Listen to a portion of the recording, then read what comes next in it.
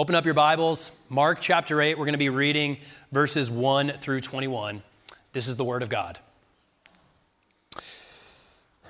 In those days, when again a great crowd had gathered and they had nothing to eat, Jesus called his disciples to him and said to them, I have compassion on the crowd, because they've been with me now 3 days and have nothing to eat. And if I send them away hungry to their homes, they'll faint on the way, and some of them have come from far away. And his disciples answered him, how can one feed these people with bread here in this desolate place? And Jesus asked them, how many loaves do you have? They said, 7. And he directed the crowd to sit down on the ground, and he took the 7 loaves, and having given thanks, he broke them and gave them to his disciples to set before the people, and they set them before the crowd. And they had a few small fish, and having blessed them, he said to these also should be set before them. And they ate and were satisfied. And they took up the broken pieces left over, 7 baskets full. And there were about 4,000 people, and he sent them away. And immediately he got into the boat with his disciples and went to the district of Dalmanutha. The Pharisees came and began to argue with him, seeking from him a sign from heaven to test him. And Jesus sighed deeply in his spirit and said, why does this generation seek a sign? Truly I say to you, no sign will be given this generation. And he left them, got into the boat again, and went to the other side. Now they had forgotten to bring bread, and they had only 1 loaf with them in the boat. And Jesus cautioned them, saying, watch out! Beware. Beware of the leaven of the Pharisees and the leaven of Herod. And they began discussing with one another, the disciples did. They began discussing with one another the fact that they had no bread. And Jesus, aware of this, said to them, why are you discussing the fact that you have no bread? Do you not perceive or understand? Are your hearts hardened? Having eyes, do you not see? And having ears, do you not hear? And do you not remember? When I broke the 5 loaves for the 5,000, how many baskets full of broken pieces did you take up? And the disciples said to him, 12. And 7 for the 4,000, how many baskets full of broken pieces did you take up? And they said to him, 7. And Jesus said to them, do you not yet understand? This is the word of God for the people of God. Let's pray. God, we need your grace. We need it more desperately than we need anything else. And we need you to meet us this morning in your grace. And we need you to reveal your word to us. Would you show up? God, we know that as your word says, the word of the cross is folly to those who are perishing, but to us who are being saved, it is the power of God. For you have written in the Old Testament, I will destroy the wisdom of the wise, and the discerning of the discerning I will thwart. For the foolishness of God is wiser than men, and the weakness of God is stronger than men. These things God has revealed to us through the Spirit. For the Spirit searches everything, even the depths of God. The natural person does not accept the things of the Spirit of God, for they are folly to him, and he's not able to understand them because they are spiritually discerned. The spiritual person judges all things, but is himself to be judged by no one. For who has understood the mind of the Lord so as to instruct him? But we have the mind of Christ. God, that is our prayer this morning. We need the mind of Christ to understand anything that you have told us here in the scriptures. We need you by your Spirit to illuminate Jesus and all of his goodness, all of his beauty, so that we might believe in him and trust in him for eternal life. Would you do that now? We pray this in the powerful name of Jesus, by the power of your Spirit, God, Father, Son, and Holy Spirit. Amen. So when I was a kid, we used to travel a lot because I played youth baseball. And we always had these tournaments kind of in far corners of Colorado. We had one tournament in Steamboat Springs. And I'll remember this, as long as I live, because we were playing the Cherry Creek Bruins. And the reason we were so excited to play the Cherry Creek Bruins was because on their team was the son of my idol growing up. It was Jack Elway, the son of John Elway. And we were playing this tournament in Steamboat Springs, and it was at Strawberry Park. Still remember the name of the park. Well, you have to understand about Strawberry Park that there was this large parking lot. Had to be about the size of 2 football fields. And then after the parking lot, there was a football field. And then after the football field, there was this steep hill, and then there was Strawberry Park. That's where you would play the baseball game. So my parents dropped me and my friend Dave Lamb off at the field about an hour before the game, and we walk through the parking lot, and about halfway through, we come alongside who we think are the coaches of the Cherry Creek Bruins. And we have our heads down, and we're just walking, and we're talking. They're asking us how our season's going. We go through the parking lot, go through the football field, down the hill, to the baseball field. We go our separate ways. Well, about halfway through the game, we're crushing the Cherry Creek Bruins. And Jack Elway was pitching. So we were just stoked, right? Everything's going our way. But then word gets out that, John Elway's in the stands. And everybody recognizes him. We're all looking on the bench. There's John Elway right over there. And so immediately after the game's over, we run over to our parents. I go up to my parents and say, "Can we go see John Elway?"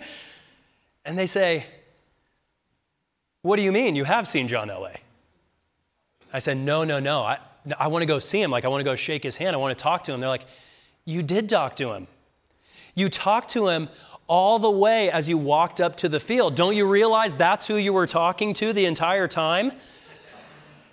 And my thought was, I am such an idiot. How could I not see my idol growing up, John Elway? I expected him to be in, number 7, Blazing Orange. And my parents finally, in their disbelief, said to me, "Hey, the next time that happens, you should probably look up." Here's the thing, John Elway, he was right in front of me. I saw John Elway, but I didn't see him. You know what I mean? I saw him, but I just never saw him. And in that section that we just read this morning, and the section that we're going to be looking at this morning, these are the closing scenes of the first act of Mark's gospel. If you think of Mark's gospel as a play, there really are 2 acts. And in the first act, the main focus of Mark in this first act is to answer the question, who is Jesus? That is the burden that Mark has been trying to get us to see. Who is Jesus? What is his identity? That's the question of the first act. In fact, that's been the question of the disciples all along in them following Jesus. Remember, there was this time when Jesus was in a boat with his disciples, and a violent storm picks up, and Jesus rebukes the wind, he rebukes the waves, and there's complete calm. Well, the first thing that the disciples say in response to this, even though they're trembling in fear, they say to one another, "Who then is this? Who is this guy that even the wind and the sea obey him?" It wasn't just the question of the disciples either. It was the questions of those who were in the upper strata of society. Word had got out about Jesus, the miracles he'd performed, the teaching that he's done. And word got out, there's this Jesus fellow, and rumors started spreading about who Jesus was. King Herod, who was really the king or tetrarch over the area that Jesus lived in, he heard of Jesus, and some people were saying about Jesus' identity, maybe he's John the Baptist who's been raised from the dead. That's why these miraculous powers are at work in him. Others said, no, this is Elijah. Others said, he's a prophet like one of the prophets of old. See, that's the burden of the first act of Mark's gospel. People are asking the question, who is Jesus? And there are those throughout this, if you've been paying attention closely, there are some who do understand who Jesus is. They don't see him fully yet, but they do understand that there is something unique and special about this man that makes him more than just a human being. In fact, they realize this person might, in fact, be God. There's the unclean woman that we read about a couple weeks ago. She had this hemorrhage for 12 years. She was ceremonially unclean. She couldn't worship with the people of God, a complete religious and spiritual outcast. She sees Jesus. She sees him. There's other people like lepers. There's other people like the children in Mark's gospel, the sick, the deaf, the blind. They all see Jesus, but they also see Jesus. Jesus, the Son of God, Jesus, the God of creation, Jesus, the Christ, the King of heaven and earth. And because they know who Jesus is, because they know his identity, they relate to him in faith. They realize if there's anybody at all that can heal me from my infirmities, this guy's got to be it. If there's a guy who can take my dying daughter and bring her back to life, then surely it's got to be this guy. If there's anyone who can cleanse me from my moral pollution, my sin, surely it's got to be this Jesus. He seems like he's the only one who can do that. Some people see Jesus and actually see him. But as this first act comes to a close, we see in these closing scenes those who see Jesus, but they're a lot like me with John Elway. Even though they see him with their two eyes, they don't see him for who he really is. And as a result, they don't relate to him in faith, and they relate to him in a wrong way. But before we get to that, these two unexpected groups who don't see Jesus for who he truly is, before that, I want to pause because you notice in verses 1 through 10 here in chapter 8, Jesus reminds everyone by performing this utter miracle just exactly who he is.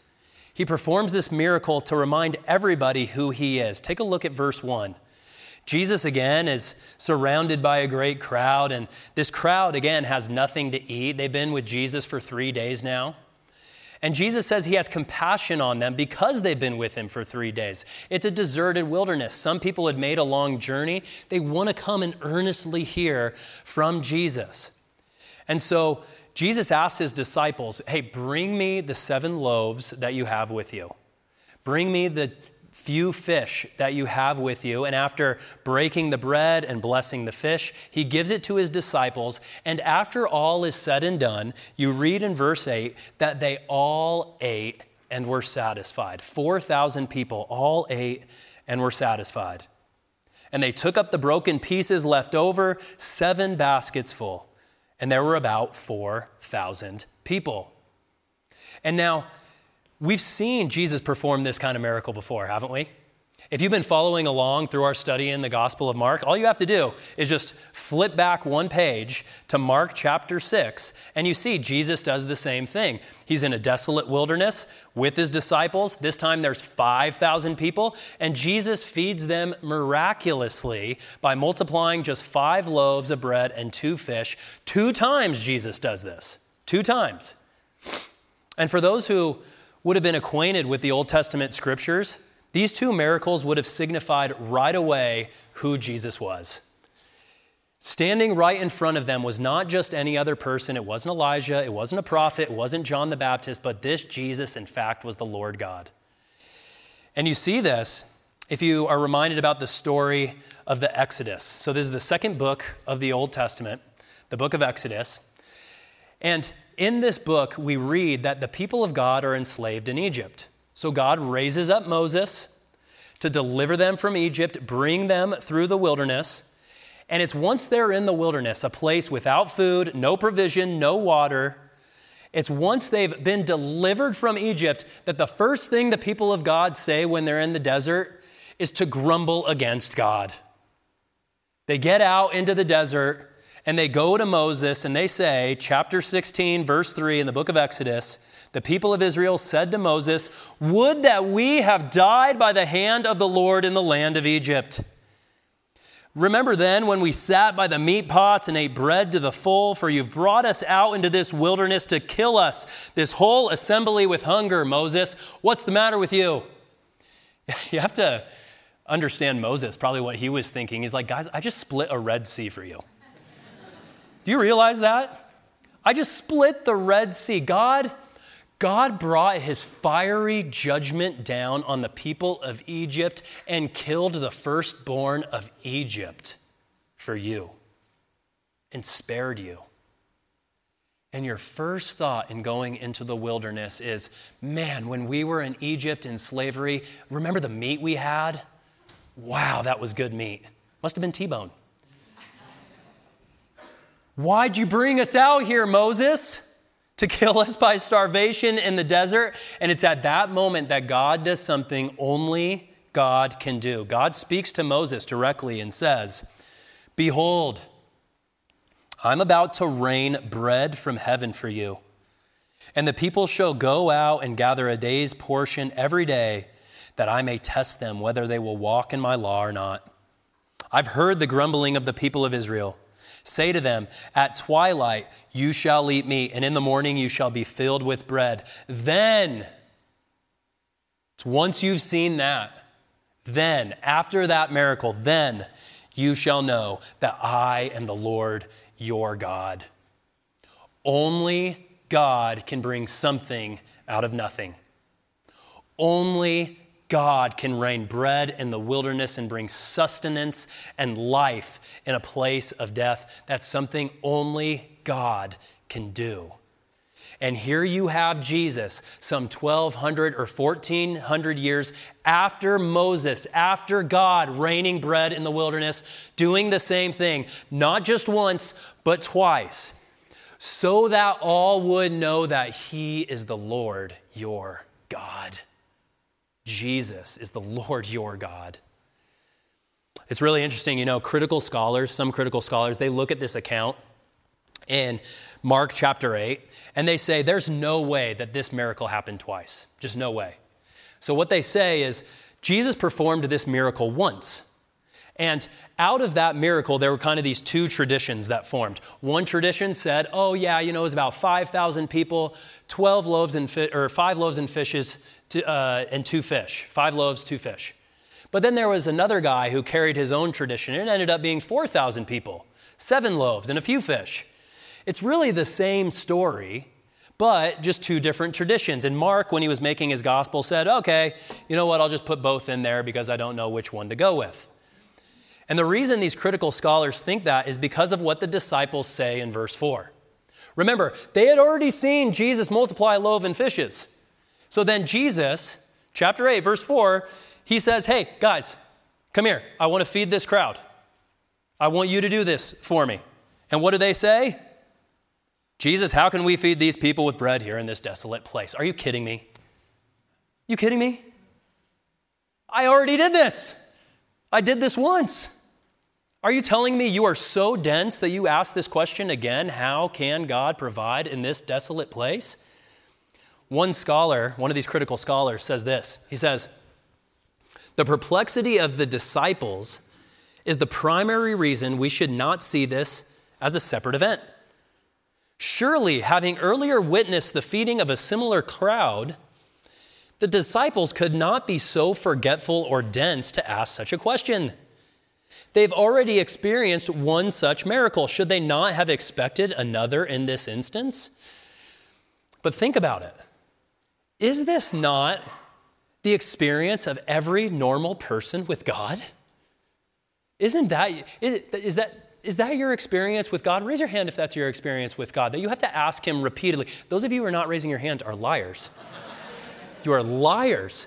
Because here's the reason. I know that. This happens to me all the time. A crisis happens in my life. And so I cry out to God, God, deliver me from this, please. Would you miraculously intercede for me here? What does God do? In his goodness, in his provision, in his love for me, he provides miraculously. And what do I do as a follow-up? I promise God, I will always be faithful to you. I will always be faithful. I'll be grateful, God. I'll never doubt or lack faith again. I will always trust you. But then what happens? 18 months pass by and another crisis hits, and I throw up my hands and wonder, how am I going to get through this? Anybody else had that experience? Everybody raise your hand. All right. I remember we had McLean, who was our second child.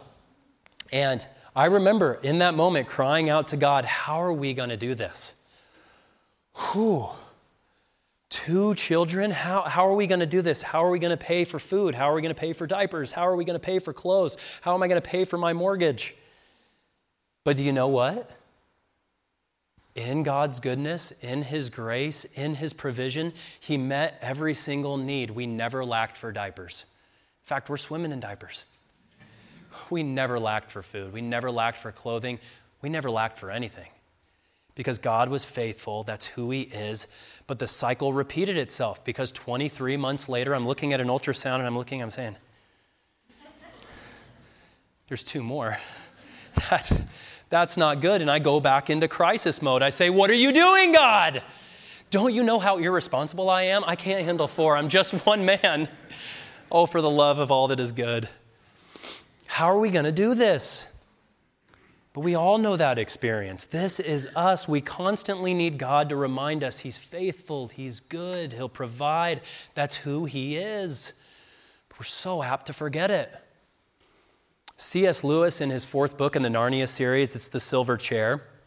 The 2 main characters, one is Eustace Scrubb, the other is Jill Pole. They go into Narnia, and the first thing that happens is Eustace Scrubb, he's right on the edge of a cliff, and he falls down this cliff. And Jill thinks that she's killed Eustace. But it's at that moment she hears something rustling in the bushes behind her, and she looks, and there's Aslan, the Christ figure, the lion. And Aslan looks and says, be calm, Jill. Eustace isn't dead. I've actually sent him away. He's at another part of Narnia, and I'm going to send you there with him. I have a mission for you. I've called you to myself. I'm going to send you with him. But this is imperative, Jill. You have to remember these 4 signs that I'm going to give you. They are going to guide you on your journey. You have to remember them. And so he shows her these 4 signs. And then after he shows her the 4 signs, he says, Jill, repeat back to me the 4 signs. And Jill kind of scratches her head and says, okay, well, the first is this. And Aslan says, no, listen to me, Jill. You have to remember this. It is imperative that you remember this. So he shows her again and again and again until she finally remembers, because that's our experience with God. We constantly need the reminder, like the disciples in a fallen, desolate world filled with death. You and I constantly need the reminder again and again and again that Jesus is the Lord your God, who will provide for you, who is the Lord God in flesh, who cares for you, who loves you, who will provide your every need. You need not worry. So Jesus performs this miracle, beginning in verse 1 all the way through verse 10, to remind us he is the Lord your God, the Son of God. And it's after this miracle that Jesus encounters a group that should have seen that, but they didn't see it. The religious leaders of the day, those who should have got it, missed it. They see Jesus, but they don't see him. It's the Pharisees, beginning in verse 10. Immediately, Jesus gets into the boat with his disciples, and he went to the district of Dalmanutha. The Pharisees came and began to argue with him, seeking from him a sign from heaven to test him. The Pharisees come out, okay, Jesus, all right. Rumor has it you're a great prophet. Rumor has it that you're like Elijah. You might even be someone who's divine. You might even be the Son of God, some are saying, the Christ, the King of heaven and earth. You apparently multiply bread, raise people from the dead, heal the sick. So come on, let's see it. Show us a sign from heaven, and then we'll believe in you. Let's see it. Come on, show us with our very eyes right now, and then we'll believe. But Jesus, in response to this argumentative posture from the Pharisees, is very emphatic in verse 12. He sighed deeply in his spirit.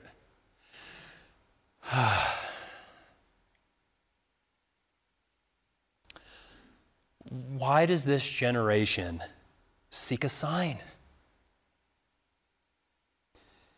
Truly I say to you, no sign will be given to this generation.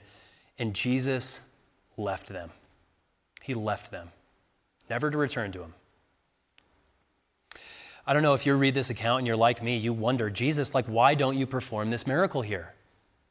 Why don't you do it? Here's your chance. You can prove to the Pharisees, the religious leaders, you can prove who you are and show them. You did it for Jairus. Remember Jairus, right? His daughter was dying and he came to Jesus and said, heal my daughter. Jesus showed a sign to them. He raised the daughter from the dead. Jesus did this for the paralytic who came to him and said, Jesus, I've been crippled my whole life. Would you heal me? Jesus did it for them then. Why won't he do it now? Prove yourself to the Pharisees that you are who you say you are. But here's what you have to realize about the Pharisees and about many of us who approach Jesus even today. The Pharisees, just like many of us today, do not come to genuinely ask for a sign from Jesus. The Pharisees and many of us today do not relate to Jesus with a desire to believe. They don't come to Jesus and say, you know what, Jesus, this is really hard. I want to believe in who you are. I really do, but I just want you to show me a sign because this is really difficult. I struggle to believe, but the way the world is, it just makes it so difficult. Please show me a sign, then I'll believe in you. But that's not their posture here. It's not the posture of the Pharisees. Notice, that's not the way the Pharisees relate to Jesus. Look again at verse 11. What does it say? It said the Pharisees came and began to argue with him, seeking from him a sign from heaven. What? To test him. That word in Greek is pyrazo. Throughout the first act of Mark, throughout all the first act, that word is only used one other time.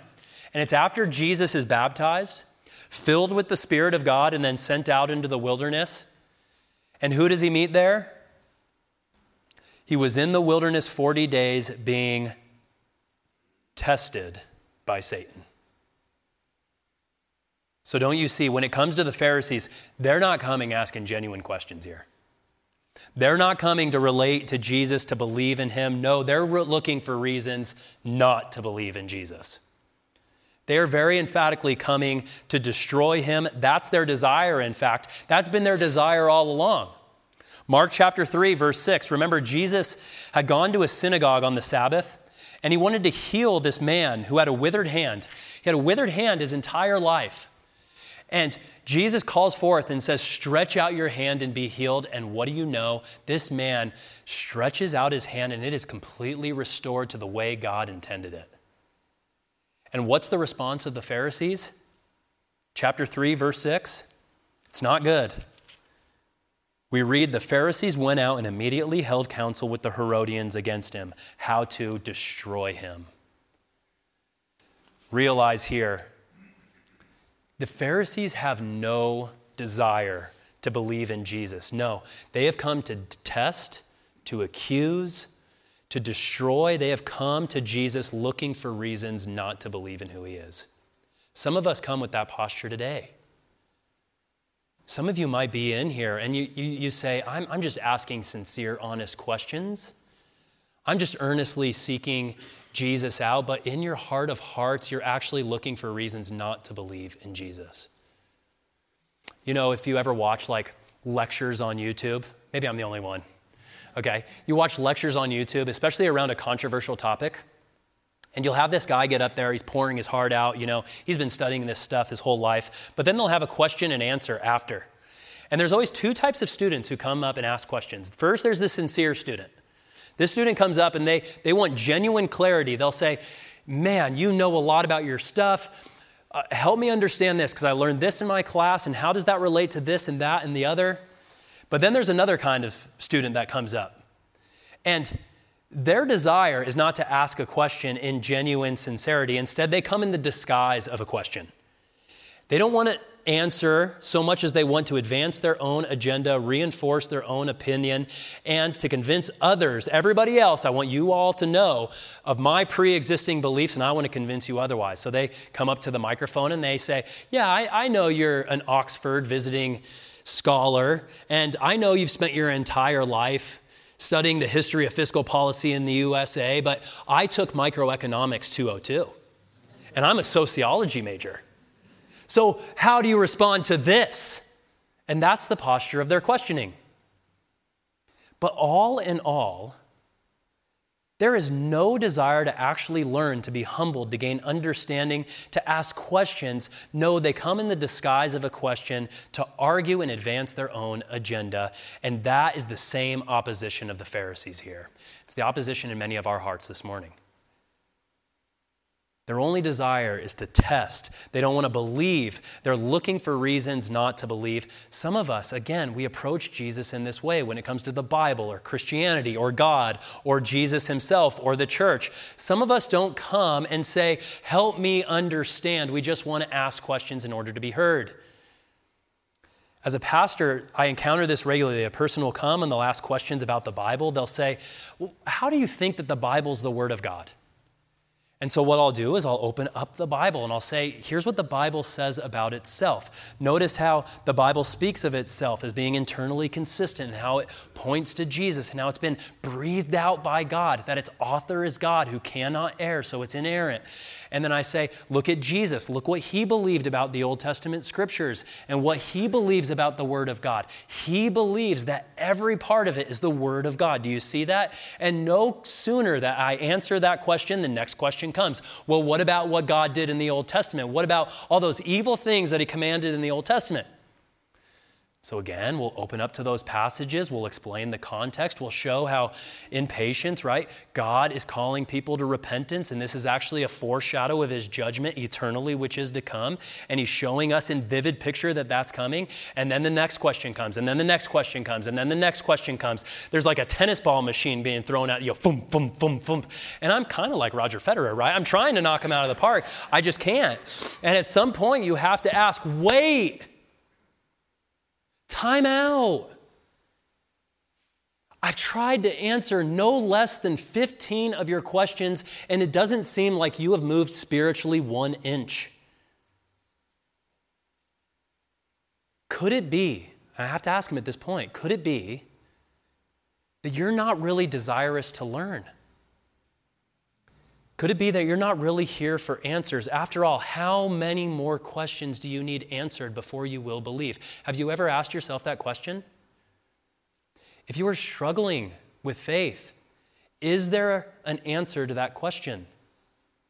Is there a number of objections that you want answered? I promise you, if you bring those to Jesus in sincerity, he will answer them. But if there's no end to the number of questions you can ask, if there's no number of answers that you can receive, then your heart is far from God and you need to repent and turn to him. Because Jesus shows us here this reality. There are some, like the Pharisees, who could have all of their questions answered. They could have God perform a miracle in front of their very eyes, but they would still never believe. It would never be enough because their hearts are far from God and they are hardened. I was just talking to a friend recently. Came into my office and he said, I was going to church. I was going to church for most of my adult life, but my heart wasn't really in it. I was actually looking for reasons how I could justify my own sin and justify my own unbelief. So I was on the lookout for the first sign of hypocrisy so that when I saw that, that would justify me walking away from the church and walk away from God. And so one day it came. Word came out that the pastor of the church that he was at was having an affair with his secretary, and he said, there it is. That's it. That's what I've been looking for. I knew all Christians were hypocrites. I knew this was all a charade. I'm out of here. See you bye, Christianity. God graciously brought him back, though. God graciously called him back to himself, brought him to repentance, softened his heart. And as he looks back on that event, he's very clear. All I was trying to do was just to excuse my unbelief, to excuse my own sin. And if I could find something to pin it on rather than God himself, then I could be justified in not being a Christian and not following God. I could point to that and see, that's why I'm not a Christian. But in his heart, he knew. He knew. He was just looking for reasons not to believe.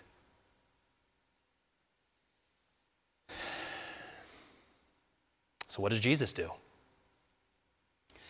This is maybe one of the most sobering passages in the Bible, because verse 12, Jesus, as you see, is cut to the heart by this. He sighed deeply in his spirit and said, "Why does this generation seek a sign? Truly, I say to you, no sign will be given to this generation."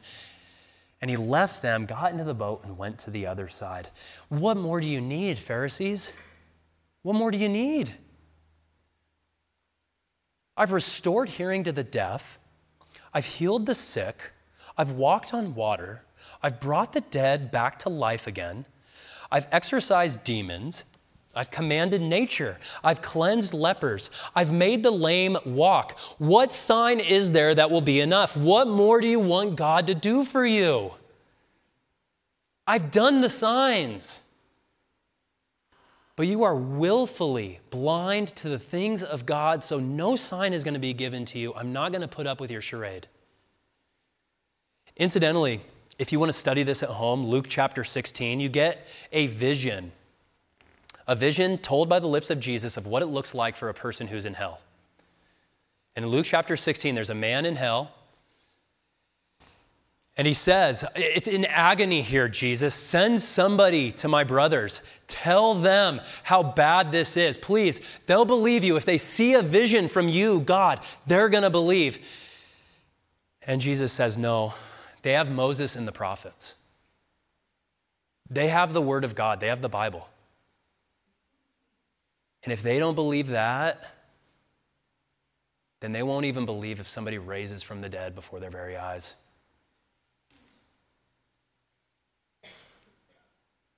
What more do you want, Pharisees? The better question we have to ask ourselves is, what more do you want? What do we want? Do you want God to become a human being to reveal himself? Do you want him to do that? To make it clear that he does exist in human flesh? He's done that in Jesus. Do you want God to experience the pain of being human and understand what it's like to live in a dark and broken world? He's done that too in Jesus. Do you want God to answer your questions, listen to your concerns, give you clarity about what he expects from you? Do you want him to have a compassionate ear toward you? He does that in Jesus. Do you want God to take the judgment for all of your sins and moral failures upon himself? Do you want God to prove his love to you? Do you want the Lord your God, the one who created heaven and earth, the one who fed Israel in the wilderness, do you want him to come to earth, humble himself, and be a servant to you? To wash your feet, to lay his life down, to serve you, to sacrifice himself for you, to take the punishment of your sins and the wrath of God in your place in his crucifixion? He does that too in Jesus. He does it. What more do you want him to do? What other God would do that?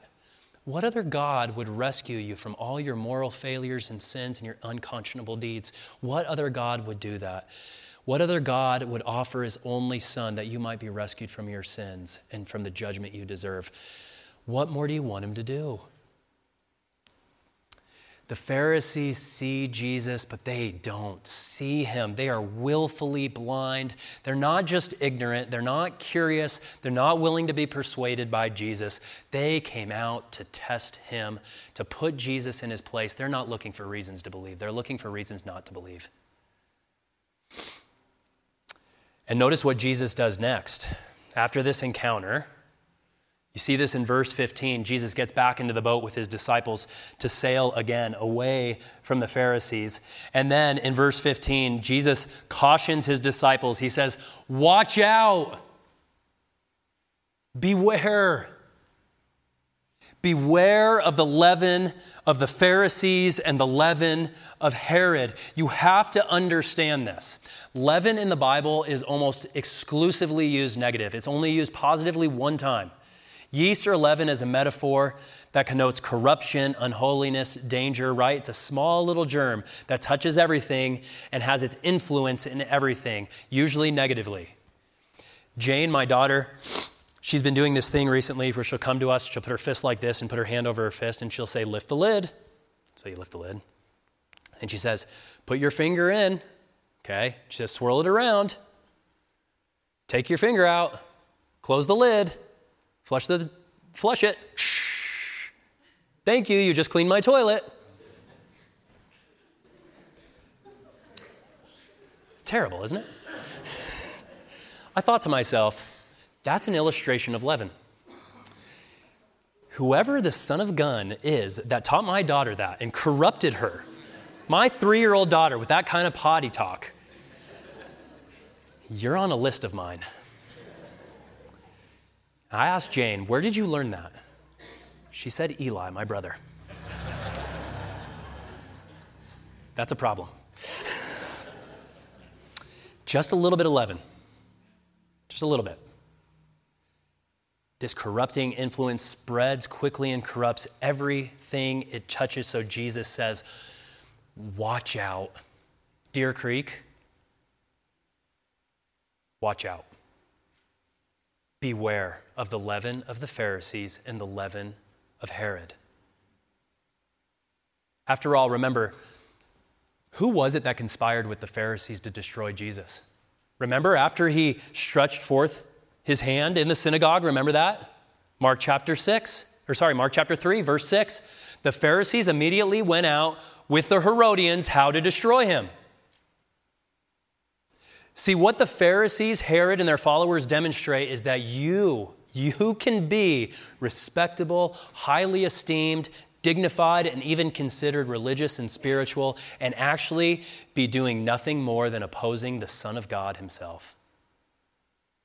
In fact, fast forward out of Act 1, the first act, fast forward into Act 2, to when Jesus, at the climax of Act 2, is being crucified, and you see that this leaven is so dangerous. Because as Jesus is being crucified, the scribes who were close with the Pharisees, they're looking at Jesus being crucified, and we're told that the chief priests with the scribes mocked Jesus to one another, saying, he saved others, he cannot save himself. Let the Christ, the King of Israel, come down now from the cross that we may see, and then we'll believe. Will they believe? No. No. That's why Jesus gives his disciples this warning right here. Watch out. Beware. Beware of the leaven of the Pharisees and the leaven of heaven. It's the kind of leaven that opposes God, that actually is resolutely set against God, but it comes in the form of, I'm just asking questions. I'm just being open-minded. I'm just being objective. I'm just trying to get a better understanding. I'm trying to gain a broader perspective. But in the end, it's nothing more than opposing yourself to the King of the universe. Watch out. Beware. Many of you know this. I went to Vanderbilt for my grad school. And there were about 10 of us who were Bible-believing, Jesus-following Christians who entered the grad school. And we believe Jesus died for our sins. We believe he was resurrected from the dead. We believe that he's going to come again to judge the living and the dead. We believe these truths about Jesus. But through our walk through Vanderbilt, a very dark, a very skeptical place, a very hostile place to the gospel, even though we talked about Jesus every day, even though we had our heads in the Bible every single day, even though we had world-class professors who were distinguished and dignified every single day, giving us lectures, at the end, there were only 2 of us who still believed in Jesus as the Lord our God. Because it was nothing more than the guise of dignified and respectable questions given by lectures of people who looked reputable, but all it was rank unbelief and spiritual blindness, nothing but the leaven of the Pharisees. Watch out.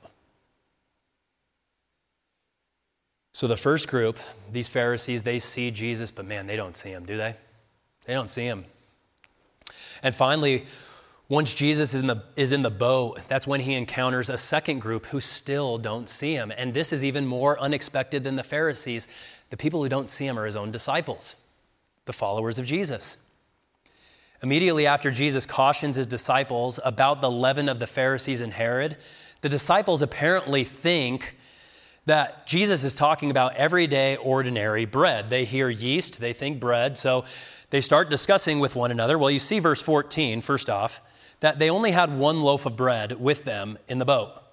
Then Jesus mentions the leaven, and then verse 16, they all of a sudden begin discussing with one another the fact that they had no bread. Weren't you supposed to bring the bread? No, I'm pretty sure it's John's turn. No, it's Bartholomew's turn. It's Thaddeus' turn.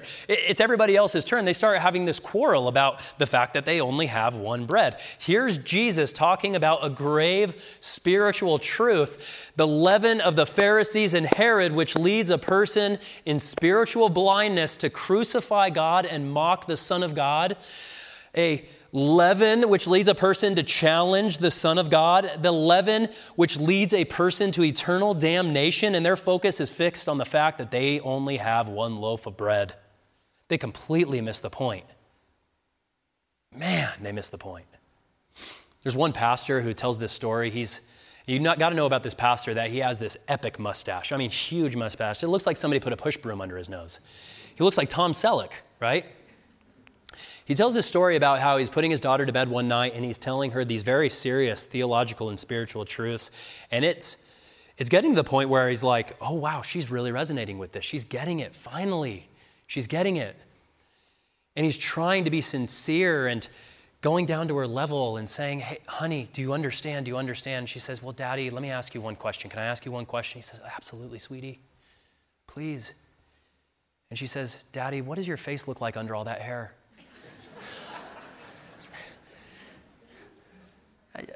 I just told you these profound spiritual truths. It looks clean, okay? They just completely miss the point. That's the disciples here. They completely miss the point. Jesus is talking about one thing. Their eyes are fixed on something else. They completely miss that Jesus is not talking about material bread. Friends, do you realize that you are an eternal creature? You are an eternal, spiritual creature made in the image and likeness of God who will live eternally, either with God in heaven and fellowship with Him or in hell.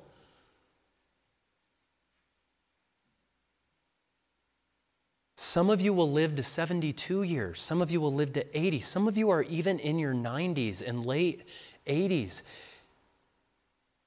And as important as our life on this earth matters, that is not Jesus' main concern. As important as your 401k might seem. As important and as stressful as inflation or college applications might seem. As important as the future of our country or the advance of our political party or our material, earthly, temporal concerns here and now, and they are important. God cares about them. Bring them to the Lord.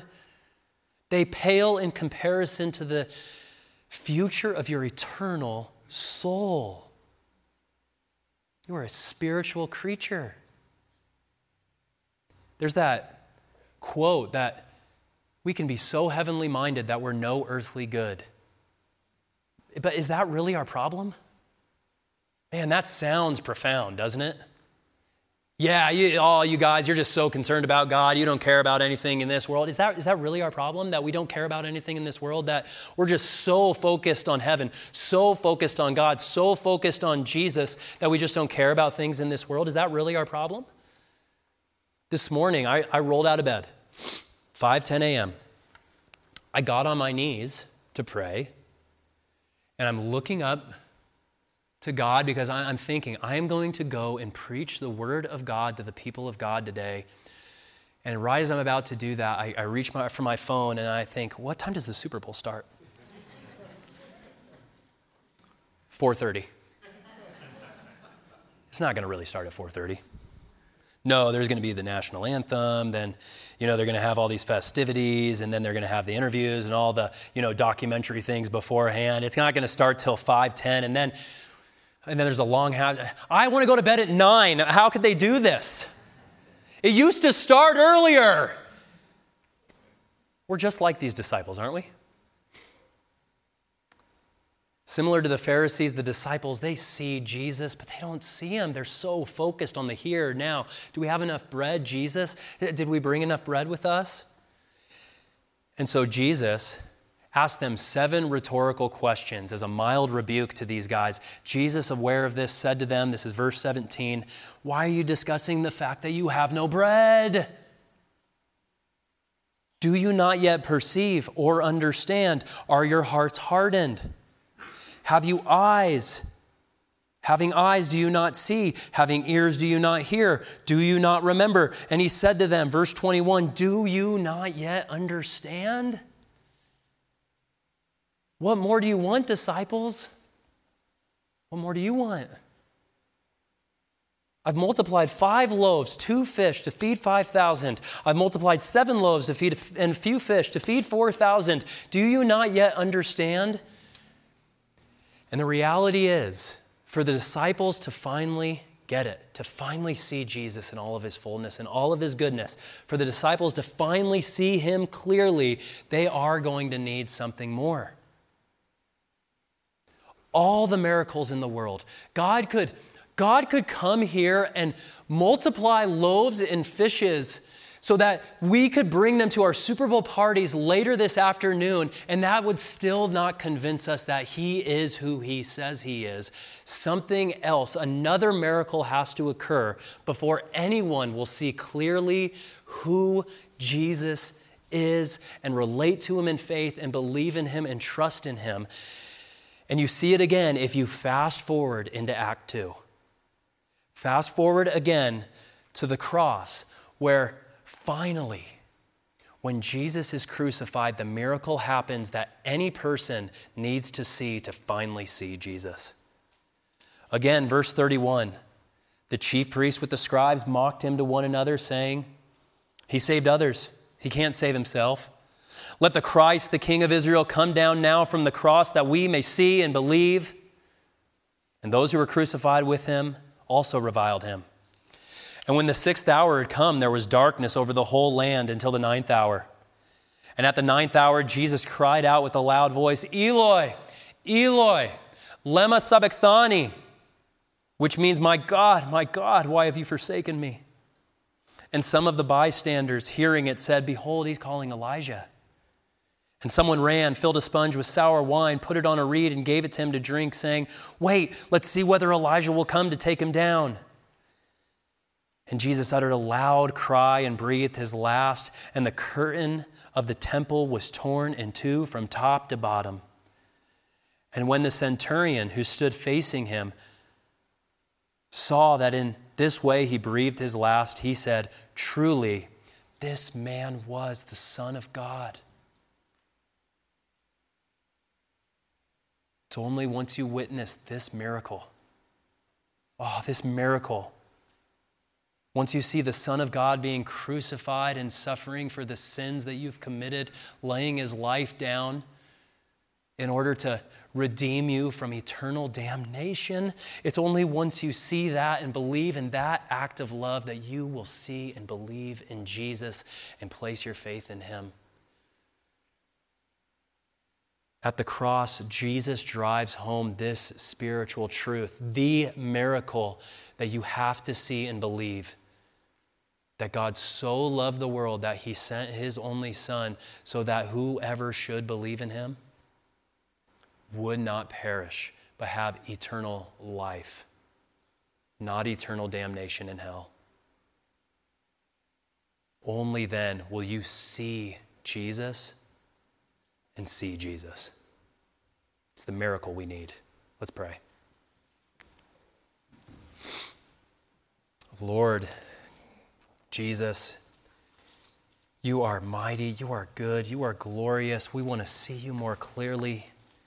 Oh, Jesus, we are so blind at times. We hear, but we don't hear. We need this reminder, and we thank you that you're patient with us. Like the disciples, you pursue us. Oh, and Jesus, thank you that you do not leave us in our spiritual blindness. You do not leave us deaf to the things of God, but you after your death and resurrection, poured out your Holy Spirit, that we might have eyes to see and ears to hear. And would you help us see this miracle of miracles, this great miracle of you pouring out your blood for the forgiveness of sins, and would we worship you, adore you? Help us see that. Open up our eyes. We pray this all in your name. Amen.